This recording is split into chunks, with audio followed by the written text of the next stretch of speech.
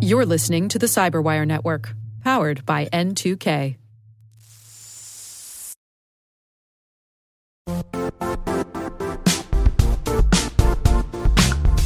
And now, a word from our sponsor, Zscaler, the leader in cloud security. Cyber attackers are using AI in creative ways to compromise users and breach organizations. In a security landscape where you must fight AI with AI, the best AI protection comes from having the best data. Zscaler has extended its zero-trust architecture with powerful AI engines that are trained and tuned by 500 trillion daily signals. Learn more about Zscaler Zero Trust Plus AI to prevent ransomware and AI attacks.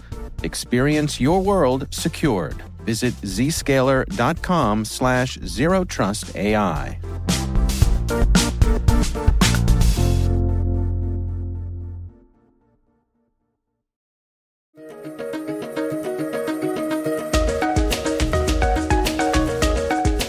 Hello, everyone, and welcome to the CyberWire's Research Saturday. I'm Dave Bittner, and this is our weekly conversation with researchers and analysts tracking down the threats and vulnerabilities, solving some of the hard problems, and protecting ourselves in a rapidly evolving cyberspace.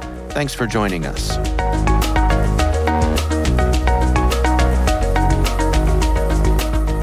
The reason I started this research is that back in March of this year, we started seeing a lot of activity from this new group at the time called 8Base. That's Guilherme Venere, a threat researcher with Cisco Talos. Today we're discussing a deep dive into Phobos ransomware recently deployed by 8Base Group.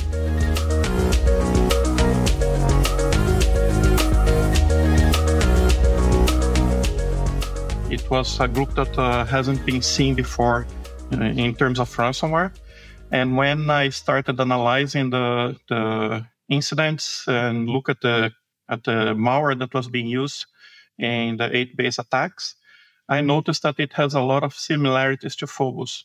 And then I started diving into the campaign and the similarities that 8Base and Phobos had to understand how much it was similar to previous Phobos campaigns, right? Phobos is a pretty old malware. It's used by a lot of different actors. So I wanted to understand what 8Base was doing differently from these other campaigns. Well, let's dig into Phobos itself, I suppose, as an introduction, maybe a little brief explainer here. How does Phobos work and what are its capabilities? Yes, Phobos is, like I said, it's a pretty old piece of malware. It was first developed in 2018, 2019, based on a leak of another ransomware called Dharma Crisis. At the time, the code for Dharma Crisis was leaked in some forums. Someone took this code and developed a new malware that they called Phobos. Since then, and this is part of our research, there was no new developments in Phobos in terms of code. There was no new improvements in the code itself. So when we saw the events caused by 8Base, I wanted to understand why they were so successful and so active using a piece of malware that in theory should have been detected by everybody. And that's a part of the first research where we try to understand how 8Base it was using Phobos in their campaigns. Well, let's dig into that specifically. What did you find there? The first thing that I noticed is that the samples that 8Base was using, the malware that 8Base was using to infect the machines and encrypt the machines, was actually bigger in terms of size than a common Phobos binary. When I look at the samples, I noticed that they were very obfuscated, which means that the code in the file itself was very different from the original Phobos code. And I noticed that they were using a piece of software called a loader, which is another malware that is used to load different payloads, right, into the user's machine. This malware is called Smoke Loader, and it's heavily obfuscated. The code is very difficult and it mutates a lot. So it's very difficult to analyze. 8-base was using this loader to drop the 8-base, the ransomware Phobos on the machine of the infected victims. Is it fair to call what 8-base is using Phobos? I mean, is it close enough to the original that it's still the same thing? Yes. Once we peel this layer of obfuscation added by smoke loader, the final ransomware binary inside the loader is exactly the same as any other Phobos campaign that we observed in the past 5 years, basically. So the first blog that we published, the deep dive into Phobos ransomware, actually has an analysis of the code of 8-base samples compared to previous variants of Phobos found in the last 5 years. So I compared with samples from 2019, 2020, 2022, and noticed that the code didn't change at all in all of these cases. Only the original samples from 2019 were a little different, but after that, they were exactly the same code.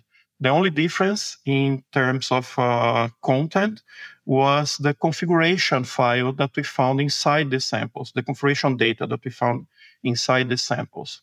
This configuration data, it's what changes between one sample and the other. So for each campaign, each threat actor that we observed using Phobos, this configuration is the only change that exists in these files. Well, let's dig into Phobos' capabilities here. What can it do? Phobos is a common ransomware capable of encrypting files on a user's machine. So in order to do that, it has two methods of encryption. One is for files of small size, less than 1.3 megabytes, where it encrypts the entire file. The encryption happens by creating a random encryption key called an AES key for each file that is encrypted. This random AES key is then added to the end of the file, and along with some metadata about that file, for example, the name of the original name of the file, original size, things like that. And this data at the end of the file is encrypted with an RSA key. That RSA key is what is used to decrypt the file later if the user paid the ransom, right? So that's the first method. The second method is in case the file is big. In order to make the encryption faster, Phobos don't encrypt the entire file, and encrypt parts of the file. So random blocks inside the file will be encrypted. And again, the metadata and the key used to encrypt that file will be saved at the end of the file with encrypted with RSA key. One thing that we notice in all Phobos variants that we analyze is that this RSA key that is used there is the same for all the samples, which means that there is one single private key that is able to decrypt all these infections, all these encrypted files.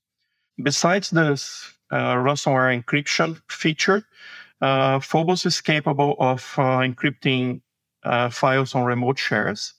It also contains code to elevate its privileges in case the file is running as a restricted user. And it has other common features like adding itself to a run key, adding itself to the startup menu, so it can restart the infection once the user reboots the machine.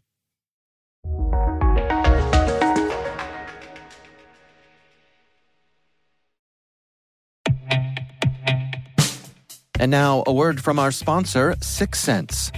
6sense provides award-winning cloud-based automated endpoint and vulnerability management solutions to streamline IT and security operations.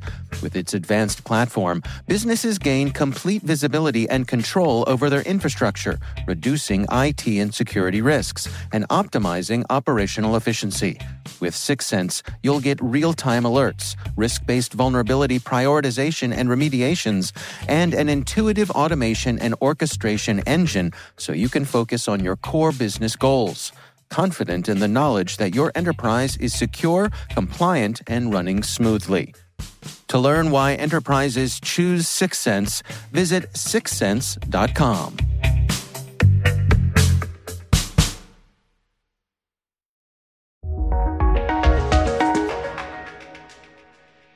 What can you tell us in terms of command and control? Yeah, Phobos don't have a typical command and control structure. It doesn't, in theory, it doesn't report the infection to a central authority, although one piece of code that we found in our analysis was code to do exactly that, but we never found a sample that actually used this feature. So the code itself has the feature to report to a central authority, but there is no sample where this feature is enabled, right? So the method by how the user contact the ransomware actors, is by contacting them through an email or Telegram channel, right? So this is something that is common in ransomware. Although there's some ransomwares that use a command control feature, Phobos itself don't have this ability. It doesn't receive commands from a central server. It doesn't report infections back. It just encrypts the files and let the user contact the actors. This group 8 base, how do you rank their sophistication here? I mean, it sounds to me like they're reusing Phobos, but in addition, there is this layer of obfuscation that they put over top of it. What's your insight there? Yeah, the one thing that stand out in our research is that the attacks themselves are not very complex. They use Phobos, which is a very common piece of software. Smoke Loader is also a very common obfuscator that is used by many malware families. The method of infecting a victim's network, according to other research into 8base, is basically buying credentials from data leaks and using the usernames and passwords that they find to connect to the remote machines using RDP. So they basically connect to remote RDP servers and enter the victim's network by these compromised accounts. Once inside the network, they attempt to access important servers inside this network. So we noticed that the base likes to target ESXi servers. So servers that are running a lot of VMs, and they encrypt the server itself. So that would have a bigger impact on the victim than just encrypting like desktops or user machines. In terms of complexity, their attacks are not very complex, but they are very effective because they use things that people usually don't take care. For example, reusing credentials or credentials that have been leaked are not reset and things like that. So they are very effective in using these common methods of infecting a victim to get access to their network. You also dig into the Phobos affiliate structure and the activity that you've been keeping an eye on there. What can you share with us about that? Yeah, one of the takes from the analysis that we did on the configuration of Phobos is that inside the configuration, there is a lot of information about the groups that use Phobos. So the configuration have items like the extension that is used, which includes an email that is used to contact the threat actors, includes the extension that is used to encrypt the file, which is usually the name of the group that is behind it. And it contains a specific item that is a list of extensions that should be avoided by the ransomware. So when the ransomware finds a file with that extension in that list, it won't encrypt that file. And that list contained a list of extensions related to other groups using Phobos. So, for example, the 8base samples had a list of about 20 or 30 extensions from other groups that used Phobos before. That sample should not encrypt. And that's what gave us a good overview of how many groups are using Phobos. By analyzing around 1,000 samples that we found in public resources, we were able to extract around 110 different groups or threat actors that are using Phobos. right? Based on the extensions that are used by these threat actors. And looking at the emails that are used to contact the threat actors, we found that some of these groups have more than 100 people behind them. For example, Faust is one of the most common variants of Phobos. It encrypts the file with the extension Faust, F-A-U-S-T, and the emails that are used to contact the actors, we found more than 100 emails over time that were used to contact the threat actors. So we started to notice that Phobos is not a common ransomware in terms of how they are distributed. It's not a single group that is behind it. It seems to be a malware that is sold to other groups that configure the malware to its liking, for example, with extensions that they want. And then these groups hire other actors to distribute the samples. So you have two layers of services that are sold to distribute Phobos in the underground. Right, so that's one thing that we found by analyzing all the samples and the configurations inside the samples. It's a lot of people behind these campaigns, a lot of different campaigns in the last 5 years that really makes it difficult to track Phobos to a specific group or a specific developer, or who created or who managed this malware. Yeah. So what are your recommendations then, based on the information that you've gathered here? How should people best protect themselves against this? The recommendations here are very common in terms of what you need to do to keep your network secure, right? Like I mentioned before, Base doesn't use anything very complex to infect their victims. And that was a common behavior among the different campaigns that we observed. We recommend that companies that have remote access enabled, that they put better controls in who can access these resources or what they can do once they access the resources. We recommend that credentials that have been leaked or that are known to be leaked be reset and be monitored for access from unknown sources, for example. So this will prevent RDP access like 8-base used to access these victims. Security tools that are used to detect uncommon behavior. For example, a file that is encrypting a lot of samples, a lot of files in a user's machine, it has a sequence of events that it creates that most of the security tools in use can detect. But if the security tools are not configured properly, they will not detect, right? In general, just keep an eye on the security tools and take any event that is generated by them seriously and analyze these events and see if there is nothing else behind a simple event. For example, if your security tool detects that backups were disabled on a machine, that's a common behavior from ransomware that disable the backups in a machine before encrypting the files. So if you see a machine that has backups disabled, you need to act immediately before the encryption starts, right?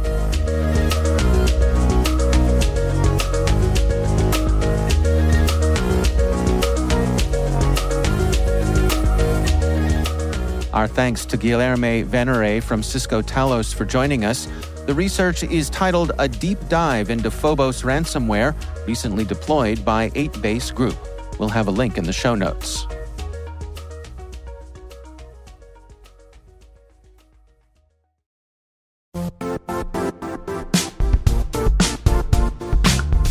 Don't struggle to align your organization's cybersecurity with business risk. Get the only solution that goes beyond reacting to threats with vulnerability and risk monitoring. You need the next evolution of MDR, and only Critical Start delivers it. Critical Start doesn't just monitor and respond to threats. They put you in control by detecting suspicious activities, quickly responding to contain threats, and identifying your most critical assets and protecting them against vulnerabilities and exposures. With continuous visibility, expert guidance, and measurable risk reduction, Critical Start has redefined what it means to manage cyber risk. Demonstrate provable security maturity to your leadership while positioning your program to achieve the greatest risk reduction per dollar spent. Stop fearing risk and start managing it with Critical Start. Visit criticalstart.com and request a demo today. That's criticalstart.com.